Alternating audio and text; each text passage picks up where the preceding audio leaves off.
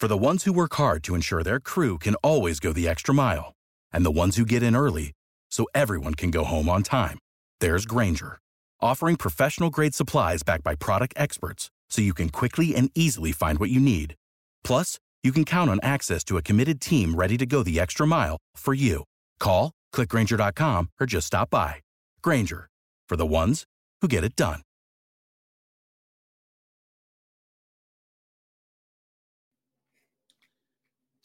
So I apologize for us being a little late on the minor league side of things. We were finishing up the Woodward Tigers podcast as the Tigers swept.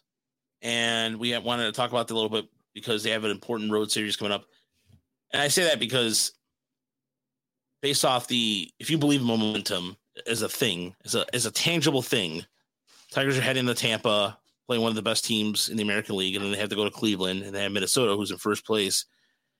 But the AL Central as a whole is just a giant crap show anyway. But either way, that's what they have to contend with. But anyway, thank you for sticking around. We have a couple people already who've been around here on our YouTube channel. Welcome to Tiger Minor League Report recap for Week 6. I'm Rogelio alongside Miss Chris Brown and intern David. Right before the broadcast, David was pretty excited about Reese Olson's outing, which we'll get to a little later. The Lakeland Flying Tigers were on TV, and they were almost a clean sweep today, among other things, and some headlines. And Kerry Carpenter continues to break down in Erie. But, gentlemen, how are you guys doing? I'm doing well. How about you? Doing pretty good. I'm happy that Daz Cameron had a heck of a game today. And, so overall happy with my minor league performance today. Yeah. Just one of the big bummers that this was the second week we've gotten Lakeland on TV, and of course Christian Santana went down with an injury, so we didn't get to see him at all. And their entire offense kind of took the week off. There was very little. Like I really wanted to. I'm like, oh man, I'm going to clip a bunch of stuff, and there just wasn't much to clip, which is, that's just how it goes. But it's still nice to see these guys out there. I saw some hard contact and some interesting plays, but. Yeah, Christopher, good question. And we'll get to, there's a lot to get to around the minor leagues for the Tigers this evening. So again, you mentioned Lakeland too. I honestly thought it was going to be like a entire clip show of things, but I mean, Roberto Campos, right center field, made a nice catch. And I mean, he tilted all the way over, legs flew up and everything. And so we'll start in Toledo as the Mud Hens were on the road. A couple of things about Toledo that were important this week is Casey Mize is starting on Thursday and Matt Manning starting on Friday. And yes, we'll get to that. And there's a setback with Casey Mize, but let's talk about the offense a little bit in terms of what the bats look like there in Toledo, because that's important. Because David mentioned earlier, Daz Cameron and Cody Clemens on the 40-man roster, with Austin Meadows going down today on the IL, and also Victor Reyes, who now has a right quad issue instead of a left quad. They'll make their decision tomorrow on who they're going to send up. So that being said, the Mud Hens they're playing very well as a team, as a collective. But again, we've noticed that if we mention the team, people just kind of give us a weird look. But it is important to mention that why today was another reason why today is important is that Elvin Rodriguez pitched pretty well. 5 innings, 2 hits, 5 strikeouts, and a walk. And the law. The guy that we've kind of had some jokes with. Derek Law is. Fun fact about Derek Law. I don't know if you guys catch MLB's top 10 right now shows that the network does. Mm-hmm. This is a while ago, a few years ago. They had a fan vote for the best relievers in baseball. And Derek Law was actually the representative for the fans in that list. It was in 2015 or something like that. Really? He was in the top 6 or 10 for him. Interesting. Yeah. So yeah, we got our guy.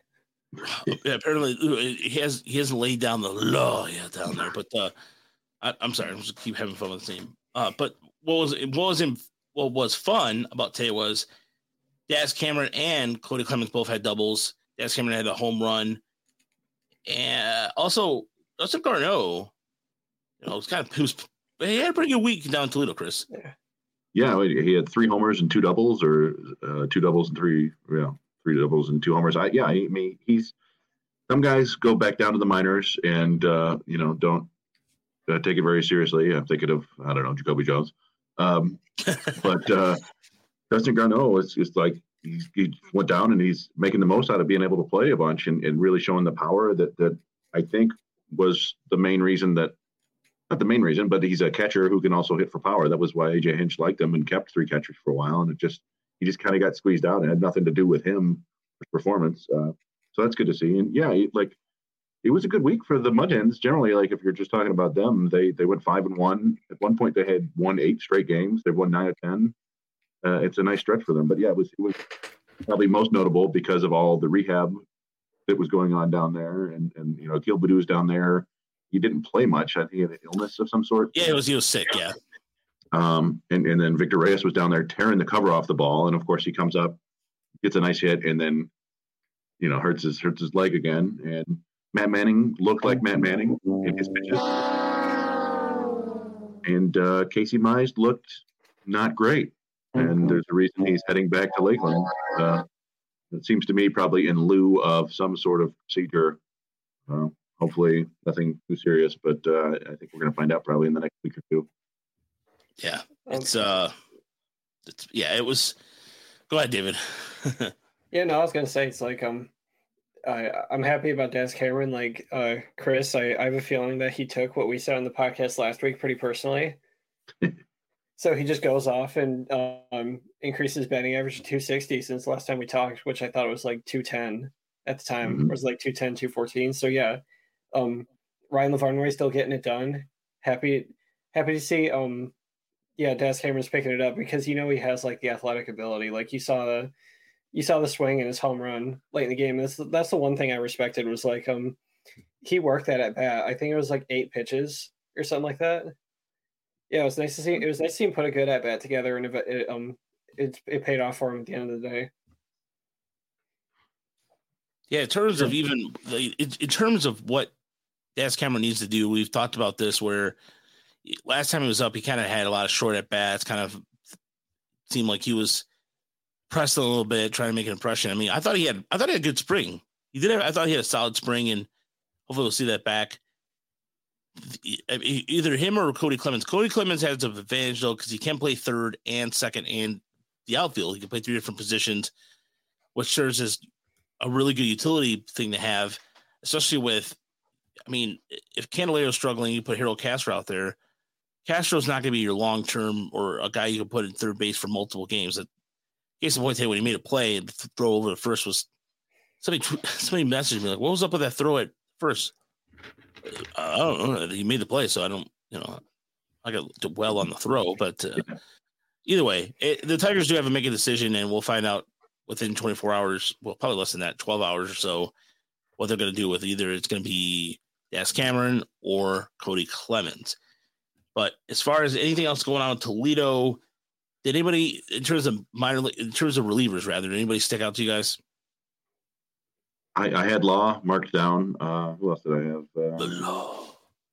Yeah, I had Law and Elvin Rodriguez as pitchers who were kind of noteworthy, and I think we touched on them.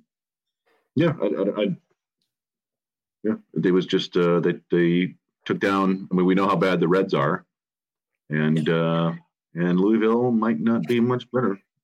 Yeah, I mean, we held Joey Votto hitless today. That's we better be proud of ourselves for that. 0 for 3 with 2 strikeouts.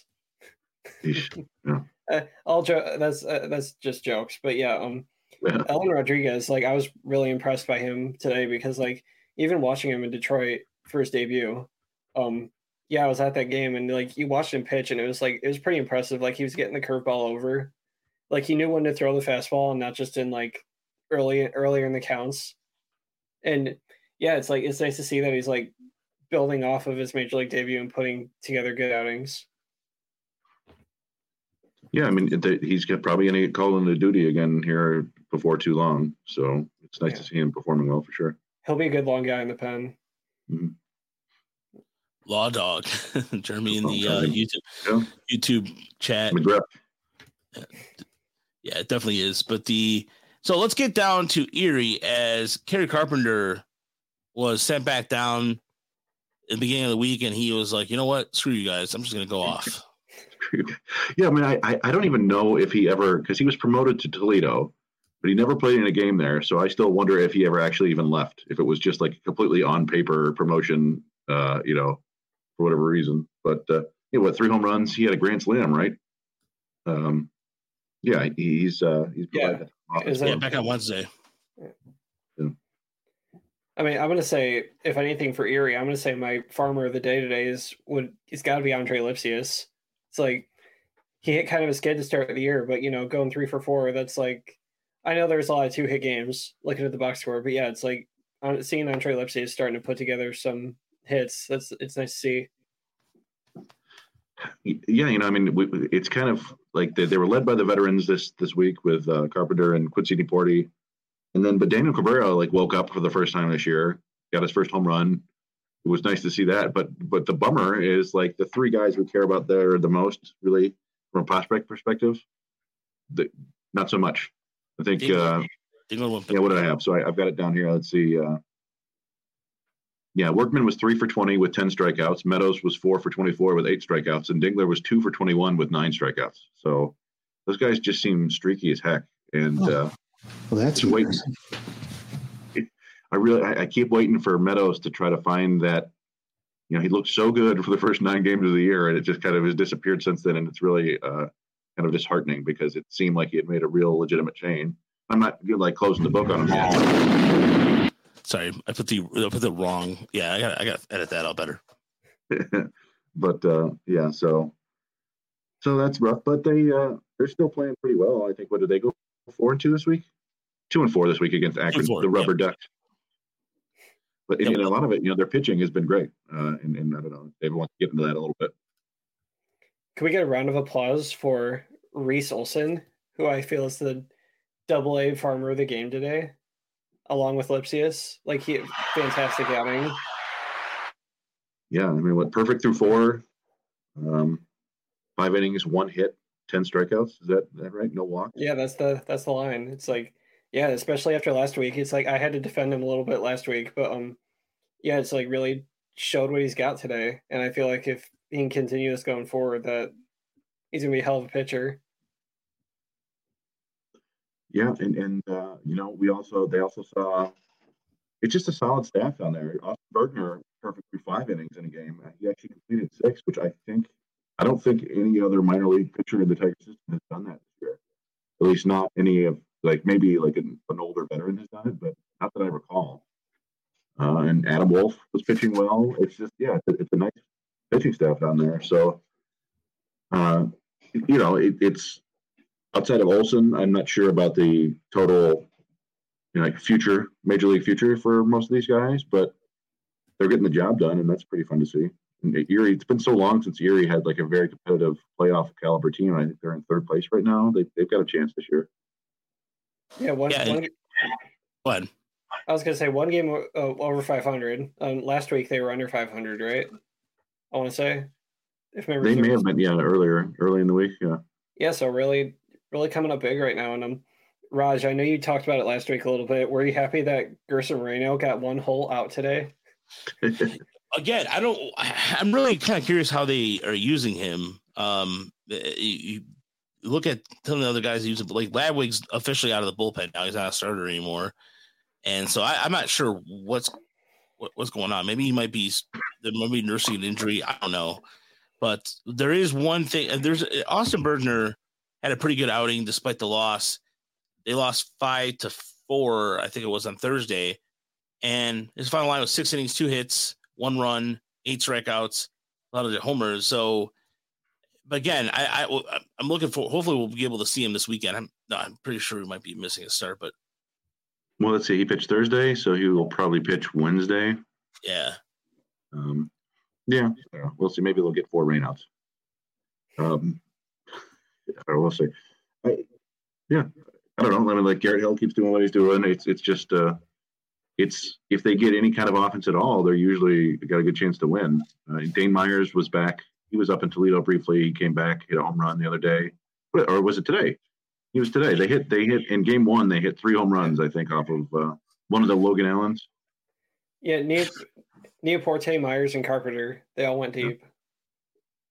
Yeah, so it's, I mean, like, again, those are the kind of the veteran guys providing the pop while the prospects kind of have up and down seasons. Yeah, especially on Workman's side of things. You were talking about that earlier. I mean, Workman, this series was just he had one good game, which was Wednesday. He had a pair of doubles. He went 2 for 4. He had a pair of doubles, but after that, he didn't. Looking at this now, he only had 1 hit the rest of the series. I was on May 15th. That was it. And so, go ahead, Chris. No, he's just a guy. He just doesn't make enough contact, and it's a real bummer because he's a great athlete. We were listening to up in Lansing, one of the scouts up there was talking about. I think he went to Arizona State, like Workman did, and he was talking about just the athletic bloodlines there. His dad played baseball. His mom was like a champion hurdler or something like that. Like a lot of tools there, but doesn't really matter. I mean, he's striking out at a 43% rate right now in AA. 43%. Yeah, I mean, you want so hard to root for Gage Workman because it's like he was drafted alongside his fellow corner infielder Spencer Torkelson, and went deep in spring training. Just like I said, he was somebody you want to root for, and hopefully you can get it together. But through 1 for 4 with 3 strikeouts, that's a rough one to look at. Yeah.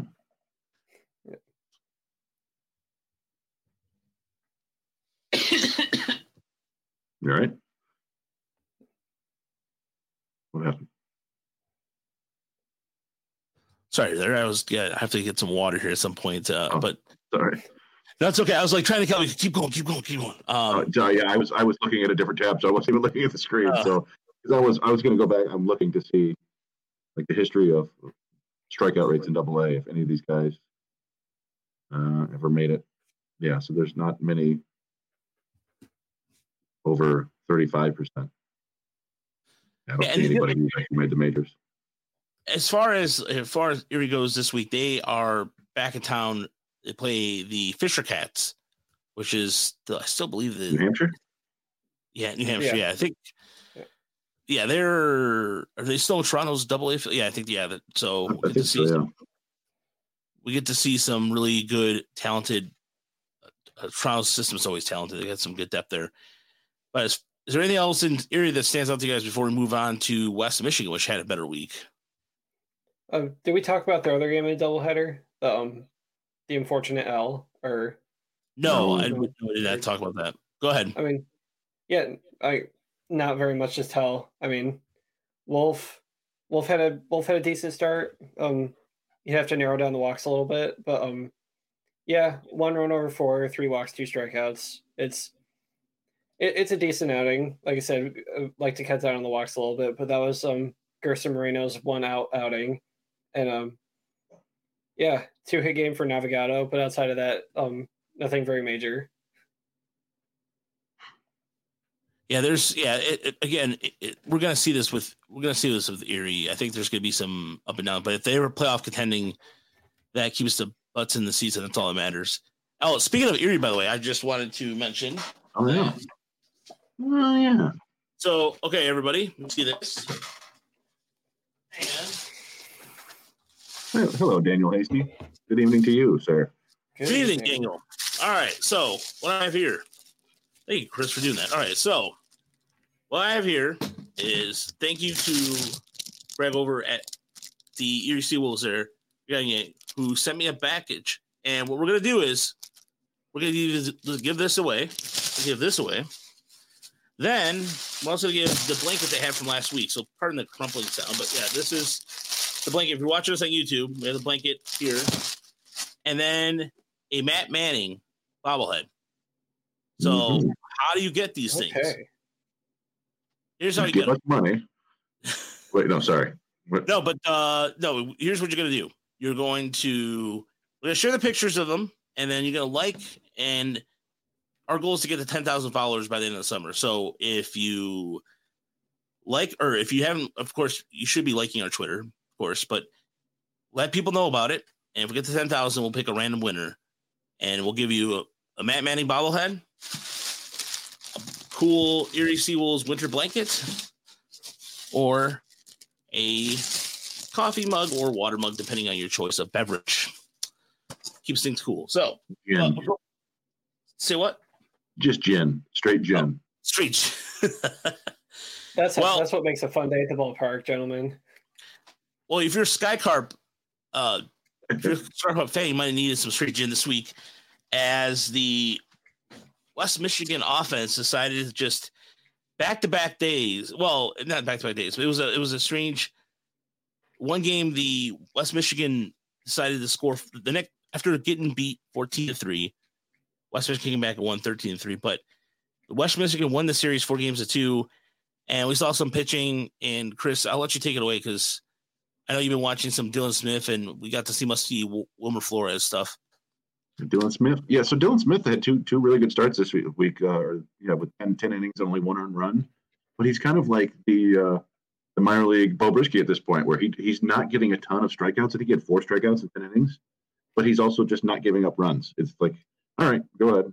It makes me wonder, like, it kind of takes me back to a long time ago when college pitchers would come into West Michigan back when they were low A, the John Connollys of the world, and just come in there and dominate because they were just too advanced. And it feels a little bit like that's what Smith is doing right now.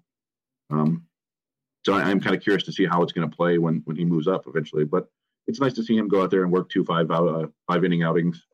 And with Flores, yeah, they bumped him up. I think it was his first 5-inning outing of the season, and kind of more of the same, 6 strikeouts. You know, it's not like the insane. Well, seemed like he was striking out 2 batters an inning for the most part for the season. So that went down a little bit, but he's still super effective.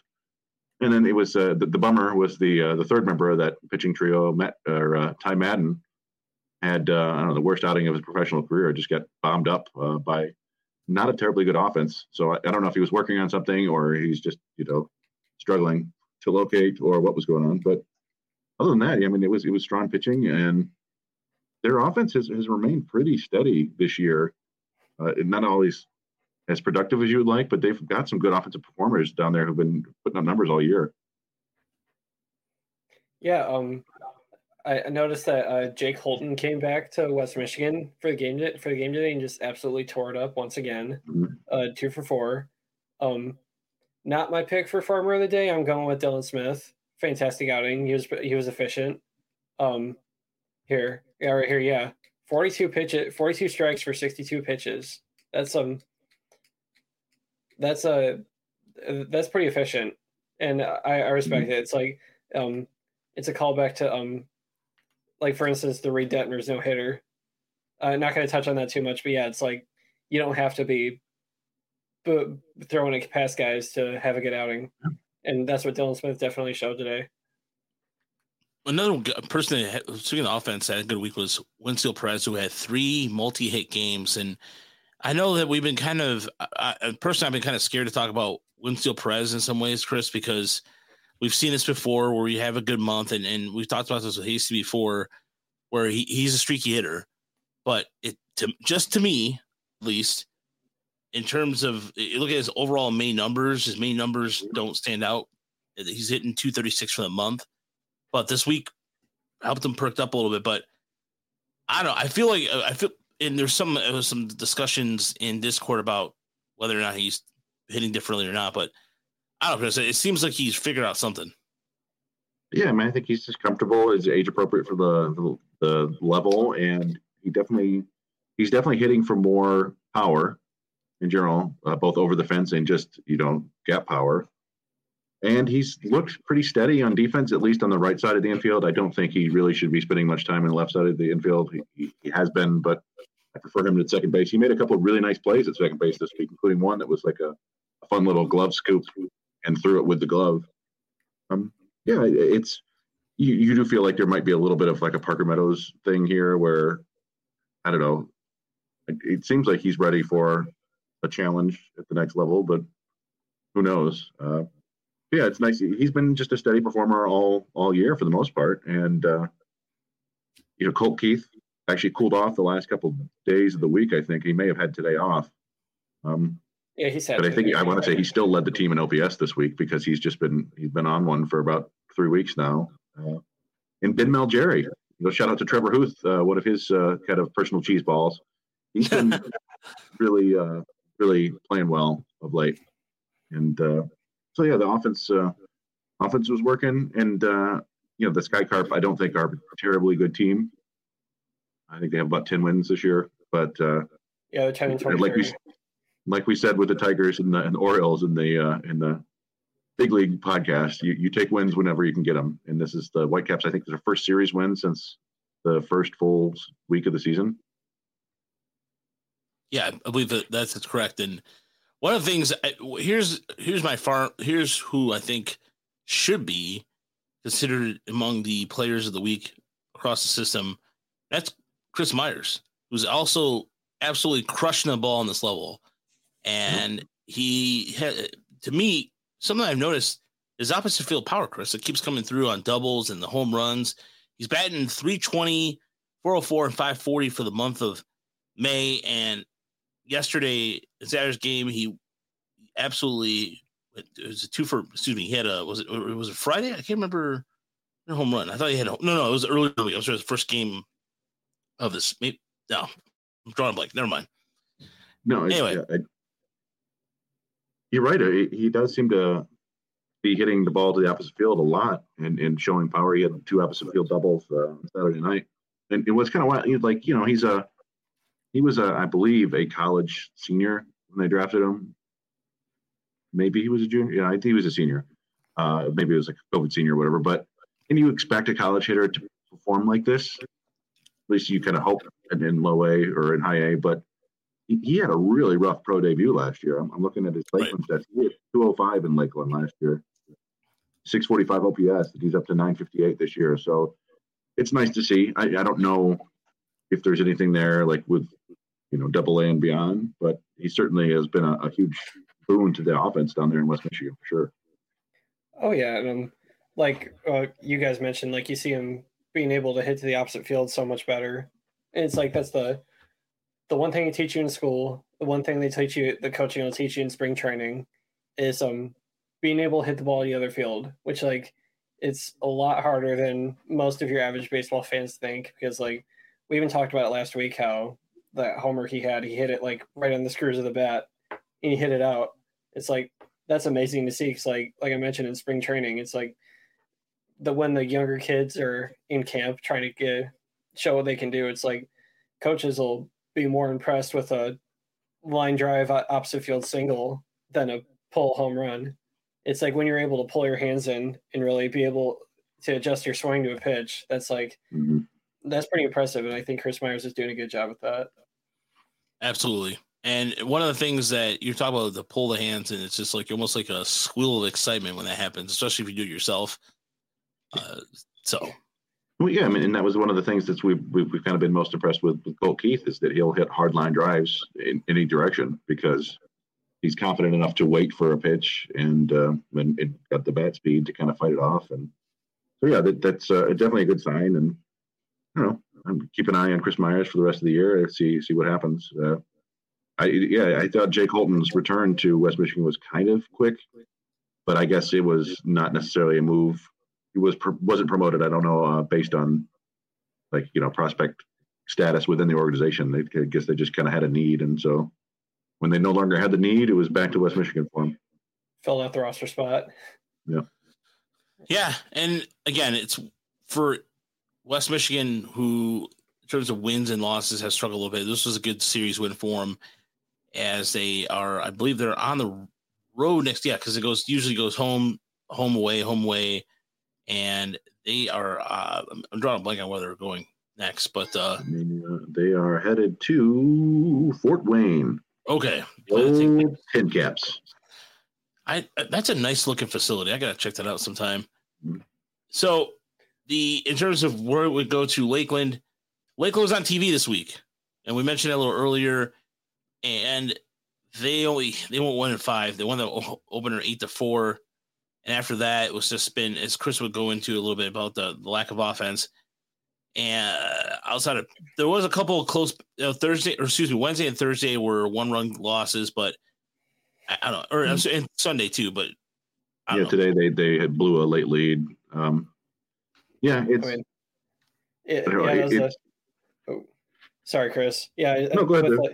With Lakeland, I just want to say that was a pretty tough pill to swallow. I mean, looked like a pretty good game. It's like you watch that 10th inning for Port St. Lucie. It's like I told you earlier today. It's like that's only a 3-pitch at bat the first inning to really blow it for Lakeland, which sucked. But really quick before we move on, there's one stat I want to touch on with Chris Myers that I think is very impressive that I just found here is he's batting almost 330 on batting for his batting average on balls in play, which I want to say is just astounding because this calls back to the being able to hit the opposite field as well. Like if you can keep the swing plane flat and being able to hit line drives with authority to all fields, then that's what's going to happen. You're not going to be getting under pitches and you're not going to be hitting into cheap outs. And that's an amazing thing to see, especially like you mentioned, just for him struggling last year and being able to put up numbers like this year. That's noticeable. Yeah, no, and you could call there because one of the things that the Tigers would hopefully we'd like to see is get Detroit get some luck on some of the late round draft picks because in terms of a provisional standpoint, not just from a pitching standpoint. So, yeah, and Michael Meyer in YouTube said that Isaac Pacheco had a good weekend. Yes, we are going to kick that off. Without further ado, Chris, go ahead. Yeah, no, Pacheco was probably their best offensive player down in Lakeland this week. But he hit like 330 with a homer. Let me look at the stats right now. Yeah, double and a homer, 3 walks, 6 for 19. He's developed pretty nicely this year as a hitter. A lot of it, I was worried about him striking out too much, kind of striking out at like a workman like level, and he's kept it mostly in check. And he's got a decent walk rate. And his one home run, again, we're talking about opposite field. His home run was to the opposite field. He just kind of powered it out down the left field line, and that's legit power, right? And so that's nice to see.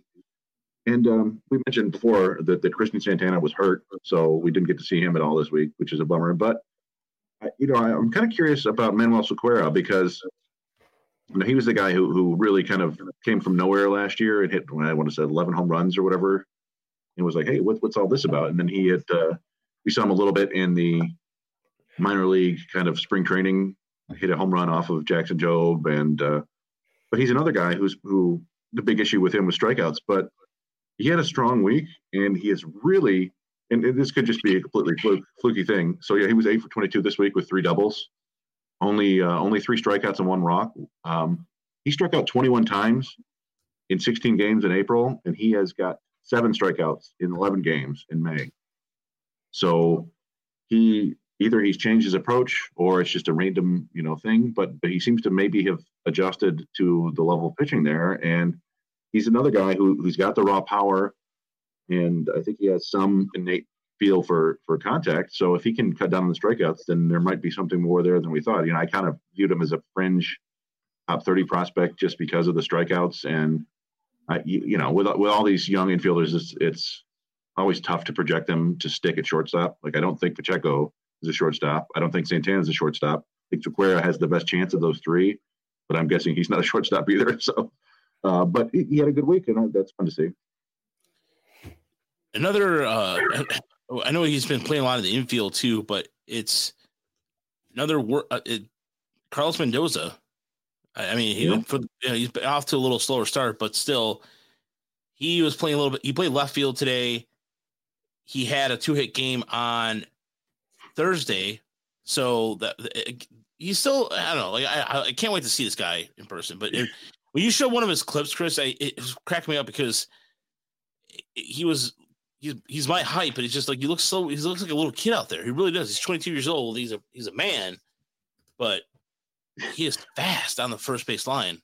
Yeah, it like he seems like a guy like you don't see him on prospect list, but he's endlessly fascinating to me because he puts the bat on the ball. He walks a ton. He doesn't have like a ton of power, but he can slap it around and cause some havoc on the bases. And yeah, he just seems like a guy who is going to be part of winning teams to me in the future. I don't know. I mean, Lakeland isn't particularly a winning team right now, but I wouldn't blame him for that. I think there's a lot of all or nothing hitters down there, and even beyond the guys we talked about, some of the previous prospects and other guys who didn't get quite as big bonuses in the international market. They're making up the bulk of that roster right now. But yeah, Carlos Mendoza looks like he's a really fun player to watch. So yeah, I think you're going to enjoy that. Yeah, and I'm calling this stat back about Mendoza. He is currently hitting .431 on balls in play this year. So that's a very impressive stat.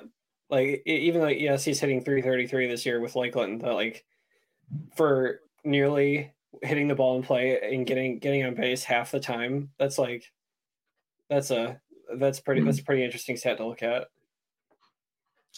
Yeah, there's in terms of among the offensive stats that would stand out this week. I wanted to ask you guys about Roberto Campos, who played center field, did a pretty good job. Like we said, we got the defensive play up on our channel, but Campos hasn't, again, the whole power, that's part of his profile, but he had a 402 foot or 100 foot out. Is that right, Chris? Yeah, I think he had a 400 plus foot out or a 400 plus foot double. Yeah, we had somebody ask us last week, and we're going to try. I need to do the Monday mailbag for the minor league website. Somebody was like, "Hey, what's up? Why does he only have one home run?" So I went through and looked at all his batted ball data, and he hits the ball really hard. Like I saw one today where he hit a hard line drive, but it was right at the first baseman. It was just really bad luck. I think he had one hit this week. Just a rough week. And his issue is that he hits the ball on the ground way too much. His average exit velocity was like 90.7, 90.5 when I looked at it, which is like 70th percentile for major league hitters. It was like the same as Miguel Cabrera's this year. So, you want to compare yourself to 38 or 39-year-old Miguel Cabrera, but he still hits the ball pretty hard. And it was right along the lines of Yandy Diaz, who has always been known as a guy who hits the ball hard, but his launch angle is under 3 degrees, average launch angle, which is just, tons of ground balls and low line drives. And that's something that they can work on. Obviously you want to help a guy build some loft in the swing. And right now, I think you want to focus more on making contact, but if he can't, get more loft out of the swing down the road, then yeah, it's going to be tough for him to carve out a role because you're just not going to, there's no slug on the ground, right? You're not going to hit for a ton of power if you're pounding it into the dirt every time. So, but I think, again, like the third youngest player in the league, I think you have to be encouraged by him hitting the ball so hard, even if it's not going for hits just yet. Yeah. I mean, sorry, Raj. Hitting 321 on balls in play this year. The thing is about hitting ground balls, it's like, I guess it's not really pro per se, but the only pro I'm going to take out is it's a very coachable thing to attempt to get over. Is like it could literally be as simple as just like if you're gripping the bat like this when you're holding it, it could literally just be as simple as doing that. Mm-hmm. Or like if anything, just like starting your hands in a different spot when you're standing at the plate, which like you don't want to make a major adjustment like that, but like that could.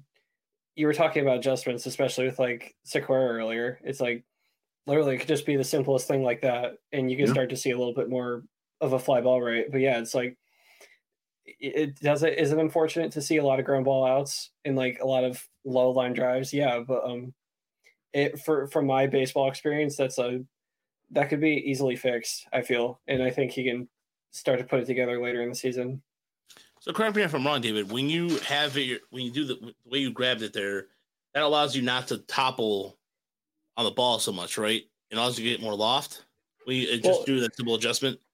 Yeah, like you have a bat right there, dude. You gotta show that bat. I mean, that's why I'm backing up here.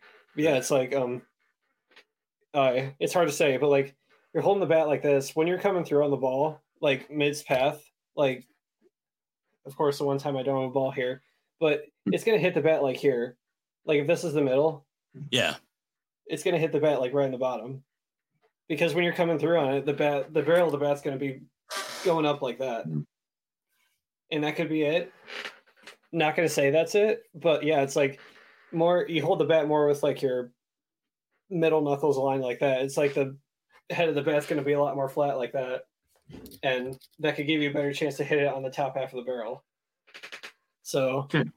And I think we've seen we haven't seen Victor Reyes a ton this year, but when we have seen him, he's altered his batting stance, and like you said, everywhere, basically where he holds the bat now in an attempt to hit for more power, put more loft under the ball, and it seemed to be working.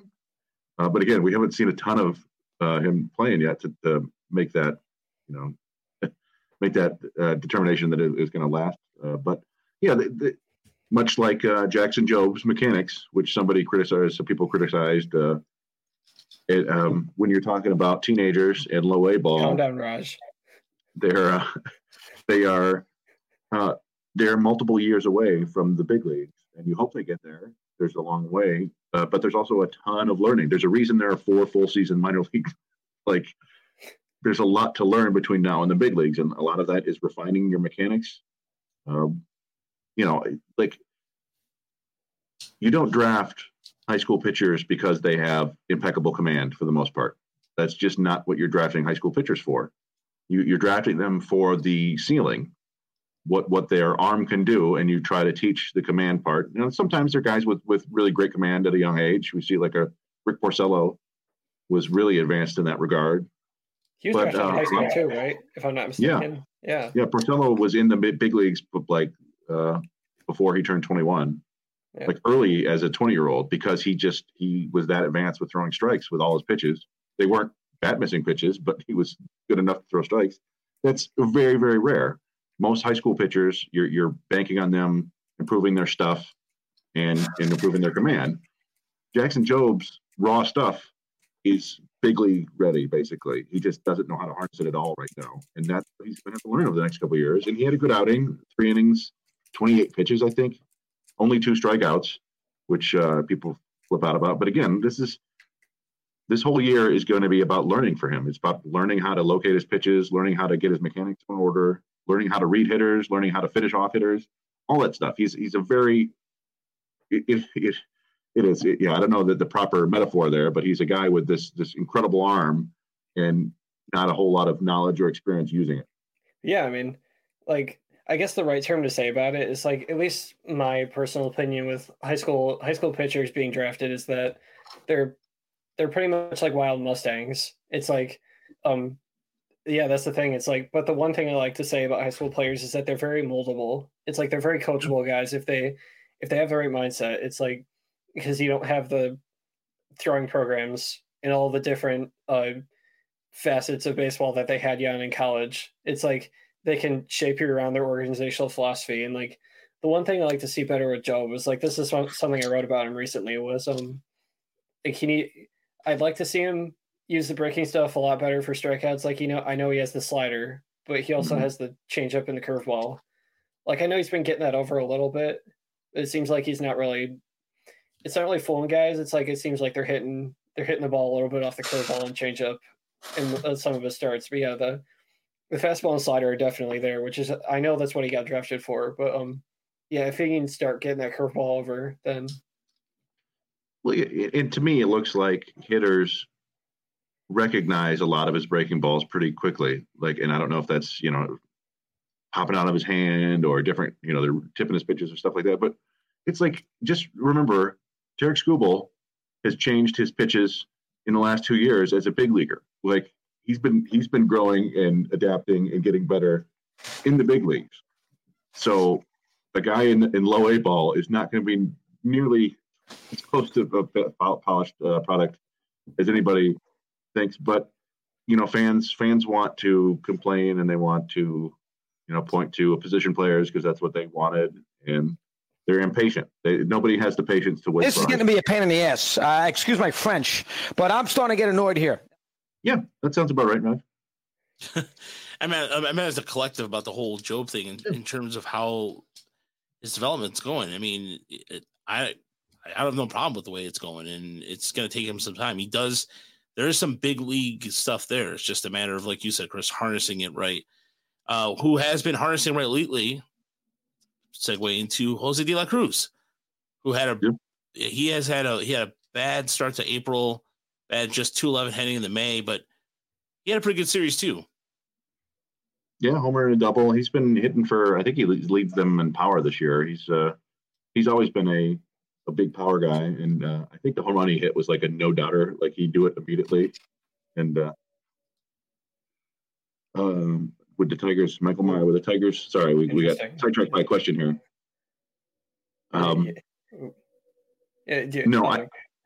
Yeah, would the Tigers take Joe 1-1 if they had the number 1 pick in the 2021 draft? Unfortunately, I would have to say no, because no, I don't think so either.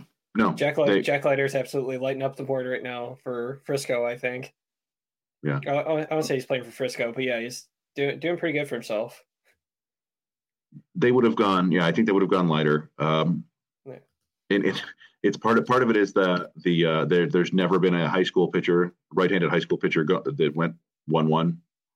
There had never been a first baseman who went 1-1 either, and there still hasn't because Spencer Torkelson was drafted as a third baseman. So like, it would have been funny if they drafted Jackson Jobe 1-1 and just said, yeah, shortstop Jackson Jobe. They're like, you know what we're going to do? We're going to give him 2 at-bats, and then we're going to switch him to the mound. But yeah, I don't think they would on that route. I think everything we heard, and we've heard since then, was that the Tigers weren't even like, everybody wanted them to take Marcelo Meyer, but he was not their second choice. Their second choice was Brady House, and so who's also been off to a great start. But nobody talks about Jordan Lawler, who was off to an amazing start, blowing all these guys away. He was the guy who was the number 1 shortstop prospect heading into the draft for much of the year, but he struck out a little bit too much in high school. People got worried, and now Arizona is loving it because he's crushing it. So, it was a great class for high school shortstops and high school infielders. And there were guys, Carson Williams, I think, went later. Jackson Merrill was a kid from like Baltimore that I really liked, that I wanted them to get in the supplemental round. And I think the Padres got him in like the 28th pick or something like that. Izzy Pacheco was off to a great start to his pro career. Like, I don't know, like why people are so obsessed with Marcelo Meyer is kind of beyond me, but I guess maybe he's just a pure Hall of Famer and everybody can see it right now. Yeah, no. So. Raj, calling back to your take about Jose De La Cruz, I just did the math on it, and so far in the last week, he is I think it's like 8 for. I think the math was like 8 for 21. So that's certainly a good call on him. But yeah, it's like Chris touching on what you said. It's like I think everybody wanted Lawler or Meyer because, like, it's rare to see prep shortstops with a little bit of pop, because usually you see guys like that when they're in high school and they're just kind of string beans that are really good on defense. But yeah, it's like when you start to see mechanics being put together in high school, and especially like Marcelo Meyer really put himself on the map. I think it was in spring training this year. Can't remember who the Red Sox were playing, but he put together, I think it was like a 13 pitch at bat. Like, he showed like elite plate discipline, and I think that's what made the fans a little bit more upset. But yeah, like one thing you have to remember about the high school prospects is that, especially with Jobe, like, he is young. He's only made 5, like, what is it, 5 starts, 4 or 5 starts? It's 10 innings, 10.1 innings, I think. Yeah, 10 innings. He's young. He seems coachable. It's like, it's going to take time. And yeah, it's like watching video on the fastball and slider, it's like the spin rate is like elite. Like, I'm pretty sure that's like what got him on the board in the first place. It's like his spin rate was comparable with like major league numbers now. It's insane. Yeah, fastball's good. It's like, it's going to take time to harness it, Chris, like you said, getting the other 2 breaking pitches over. But yeah, it's it really, like, I know, like, I'm going to be guilty in saying that my face got a little red when I saw him go at number 3 overall. But after slowly catching on, like, honestly, I think we got a hell of a player here. Yeah, I mean, time will tell. Anybody can get hurt or get vertigo or whatever. So, but my main thing is, like, just give the kid time. This isn't, I don't know. It reminds me of like college football recruiting or something like that, where people learn about these guys before, like, 2 years before they're actually ready to even contribute, and they're like, "What's wrong? Why does he look so bad?" It's like, he was in high school a year ago. He was pitching against like kids who were worried about their bake shop homework. This is a big leap. It's embarrassing to see that too, especially when people look at a box score versus video. If it's one thing, if you saw a video make a conclusion, that's fine. But to go after box score, you're full of crap. I'm sorry, you're full of crap. And as far as the general, there was a lot of offensive, because I know, correct me if I'm wrong, Chris, I think last year they were mentioning that this draft class, the 2023 one wasn't going to be as good as the 2020, or excuse me, the 2022 one was not going to be as deep as the 2021 one, correct? Before even the draft. Yeah, I mean, part of it because 2020 draft was 5 rounds, that there were an abnormal number of kind of 4th-year players that were. Charlie has checked into the show, like 4th-year players who were building the draft. But this year's draft and next year's draft are they're all deeper than usual because more guys ended up in college than you would expect from the 5-round draft. Teams were just not taking many chances. So you see guys like Dylan Cruz or whatever make it to campus. But yeah, I don't know. Like, I'm going to go ahead and mute myself to the dog. I don't know what he's doing. Sounds like he's hammering something. I was going to say, I didn't even recognize it. Usually it's a squeaky toy, but in this case, maybe he's building a doghouse for himself. But no, it's outside of that, in terms of pitching. Oh, that's what it was? He's got a water bottle and he's just doing it like crazy. So, sorry. In terms of pitchers, the only one I wanted to mention was Garrett Burhan, who pitched in I think it was an opener, which he got the win for. Was there anybody else there in terms of pitching before we got out of here that stood out outside of him? Yeah, Brant Herter had a great game on Saturday night. 9 strikeouts. That's right. Yeah. He's a lefty. Was he either 6th rounder, 7th rounder last year out of Georgia? I want to say, yeah, it's 6th rounder, I think. He, I mean, he's a veteran, but he's got some really interesting. Like, just looking at him right now, he's a big dude. I think there's some potential there to start, but I think he might make it as a lefty reliever. He's got a really good slider, decent fastball, and his changeup's fine too. But I think the slider is going to be the weapon for him.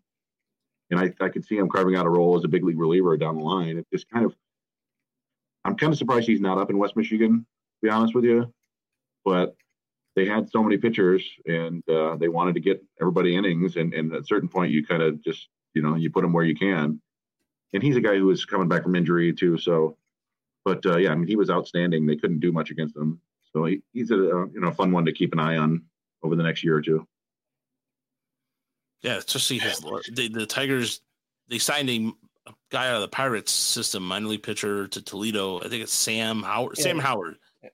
So they're gonna try to harness a way to do that. So it's good to see the Tigers pursuing lefties, because until last year, or even heading into this year, it seemed like a little lack of depth across the way. I think they only had 2 or 3 total. Even now, it's like we're still struggling a little bit. It's like I think even Erie and lefty Erie and Toledo, between the two of them, I think they only have like 3 left-handed pitchers. I want to say, Adam Wolf. Wolf, yeah. Miguel Topozo, Adam Wolf, and maybe one other guy. Well, it was JT Perez was a lefty, I think, right? Maybe not, maybe. But he gone. Yeah, no, I mean, Herter. You can look at the stuff. It's a fastball that's up to like 94, 95. It sits at like 92, 93, which is fine for a lefty. And the slider, he got 10 swings on the slider on Saturday night, and 7 of them were whiffs. So, like, yeah, they weren't making contact, and a couple with his changeup too. So, I don't know. He's just, like I said, he's a guy that keep an eye on down the road. It wouldn't shock me maybe if at some point they have him swap with Jordan Marks, who was kind of doing tandem starts with was he doing tandems with Flores, I think? And that's correct. Yeah, he was. The last couple of times he's just kind of been working out of the bullpen, and I don't know if they want to keep developing him as a starter, but yeah. Anyway, so Herter, Burhan, interesting pitches, and Carlos Pena had another decent outing too. So he's another lefty, right? Yep. Yeah, that's the other one that he was. I think he was there. It was left over from last year in that rotation, I believe, too. Mm-hmm. But yeah, I think he's fairly young. 22, 23. But... It kind of reminds me of Jose Quintana for some strange reason. Well, shorter version. Okay. Yeah, I take that all day. Yeah. Maybe it's just in terms of appearance or the way he pitches. But was there anything else, gentlemen, before we get out of here for the evening that I'm missing? But I think we've covered it all. We covered a lot of ground this evening. Unless there were any other questions that we missed. Michael mentioned too. Tortosa is a lefty. Christian Tortosa, yeah. He's been around forever, it seems like, and I never seems like he does much anything. But yeah, he is. It's true. He is a lefty down there. The one thing I want to say. Oh, sorry, Chris. One thing I want to say, Toledo, you're saying high school lefties are pretty down the list of needs. Or high school righties, excuse me. At least in my opinion, if you guys have a change of thought, feel free. But like, you can never ever have enough pitching. That's just you can never ever have enough pitching, and like, because that's what I was saying. It's like between 15 and 19, didn't we take a pitcher every year, with the exception of Riley Green? Yeah, it was Burrows, Manning, Faedo, Mize. Yeah, I mean, I was talking to my baseball cohorts, and they were like, "Yeah, it's like, where's the offense?" And like, would I like to see take a hitter in the draft? Yeah, but like, what would have happened if, God forbid, but like, what would have happened if half those guys didn't work out? It's like that always happens. So, in my opinion, you can never ever have enough pitching. Yeah, it is interesting because the Tigers have gone a little bit against the grain in that regard now, where a lot of teams seem to be focusing on, and the Tigers have done this as well, where teams are now finding pitchers everywhere, anywhere and everywhere. They're finding them in the United Shore, like Independent League. They're finding them in the 27th round of the draft. They're finding them. God, the Angels started Chase Silseth the other night. He was an 11th round pick last year. 11th rounder last year, and he's got to be the first player for the 2021 draft to reach the majors. Yes, he is. He was. Yes, he was an 11th rounder, and he did well. He's like a fastball up to like 98. It's like what? So teams are getting so good at finding pitching everywhere. I always compare it to like in football, where teams just find running backs wherever. They'll find them off the street.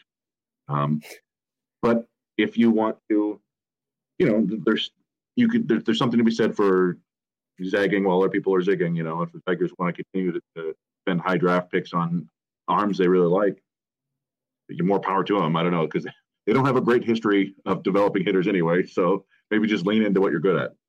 Exactly. Yeah. Just like I touched on with Woodward Tigers last week. But yeah, Tigers are really good at developing young starters. It's like, with the exception of Bo Burrows, but we'll leave that one in the past, unfortunately.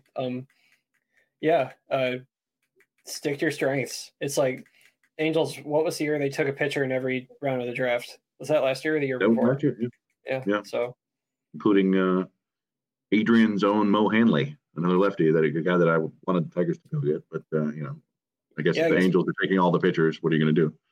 My final thought. Don't give up on Jackson Jobe. If anybody's giving up on Jackson Jobe right now, they should just they should give up on a lot of other things. Give up on watching sports. Oh, fans gave up on him after we drafted him, Chris. That's true. I feel like. Yeah. Well, but we'll see. But, the odds are that it won't work out the way that the Tigers want or the fans want, because it's it's a long developmental process and things often go astray. But he very well could work out and be a very dominant pitcher down the road. So we just have to give him time. That's my main thought. And I was hoping you'd have more trivia for us, David, because that was fun. And what were we going to call it? We were going to call it Wood something. Oh, wait. The trivia segment? I wanted to do a trivia segment. Oh, yeah. What was it we were going to call it? Wood? Was it? Wood bites or I don't know. Oh, yeah. Okay, yeah. Trying to... well, we can discuss this off the... Yeah, we'll discuss it. Figure it out. Yeah. So, next week we should... David, you should come and bring the trivia. That was fun. That's going to be part of the show. Yeah, you know what? Yeah, we'll make it part of the. Yeah, no, you did a really good job with it on the fly, and so more minor league trivia coming up. But thanks everybody for tuning in. Thanks on YouTube, by the way. This was one of our highly viewed shows. We really appreciate it, and please subscribe to the Woodward Tigers one, because I can't. Unfortunately, well, that's not unfortunate. We have Woodward Tigers as a separate thing. So that being said, please subscribe to that and check in our live shows. We had one on Thursday in the studio, and it was fantastic. and it was some really good energy. So please subscribe to the Woodwood Tigers channel. Also go to our Patreon, patreon.com/Tigers Minor League Report. And a shout out to Emily Walden, who I saw and talked to on Friday for the Pink Out the Park breast cancer awareness. It was good to see her there, and it was she was a good story. She got to throw out the first pitch. So how's she doing? She was doing good. She was doing good. That's good. So, but more like I said, weeks will be in Erie this weekend, starting on Friday. We'll be there Friday night through Sunday evening, and then we'll be heading back. But we got stuff to give away. We're gonna do more pictures about it tomorrow. And I appreciate all the comments in there. Toledo, Jeremy Anderson. Yeah. There was a gentleman earlier in there. Oh, Christopher, thank you so much. Yeah, thanks, you guys. Yeah, no, in Toledo, we do occasionally go back, and I probably will do a piece this year looking back at the 2017 draft because it's been 5 years. And oddly enough, it's just now starting to work out for the Tigers a little bit with Fido and Will Vest. That's basically all they have left from the 2017 draft. But it's fun. Sometimes it's fun to go back and go, oh man, I remember I thought that guy was going to be a prospect, and then like he disappears at AA. So we'll I think we can handle some of that for sure. Yeah, the Stephen Moya syndrome, we'll call it, or something. Everybody, I mean, I swear, it could be just me, but I felt like Stephen Moya was kind of jammed down our throat, like it's the next big thing. Really fast, fun fact about Stephen Moya. I'm sorry, I'll keep it quick, but God, this had to be like circa 2014. MLB wrote an article comparing Aaron Judge and Stephen Moya. Yeah, well, I mean, if memory serves, it's like it was literally just that makes a lot of sense, actually. Both really tall, strong, power hitting outfielders, and it's like MLB did a piece talking about Aaron Judge and Stephen Moya and what one would be a greater impact on their major league clubs. So, I mean, there's a reason, but that's the reason why I call them prospects. Yeah, like Stephen Moya absolutely had as much raw power as Aaron Judge. And Aaron Judge didn't go first in the draft. Did he go like 28th? He may have gone in the second round because teams didn't know what the hell to do with him. What do you do with a 6'8" outfielder? I want to say he went late first round. Yeah, I feel like it was like 28th in the draft. But people at West Michigan still talk about a home run that Stephen Moya hit basically to the river. Like he just had enormous power. And like when you see something like that, you get excited, but then you have to look at the 35% strikeout rate. And then his defense just completely disappeared in the majors. Like he was a decent defender when he was younger, and it just turned into basically a DH. And anyway, Aaron Judge went 32 overall in the compensatory round. Yeah, out of Fresno, wasn't it? Yeah. I remember. I'm sorry.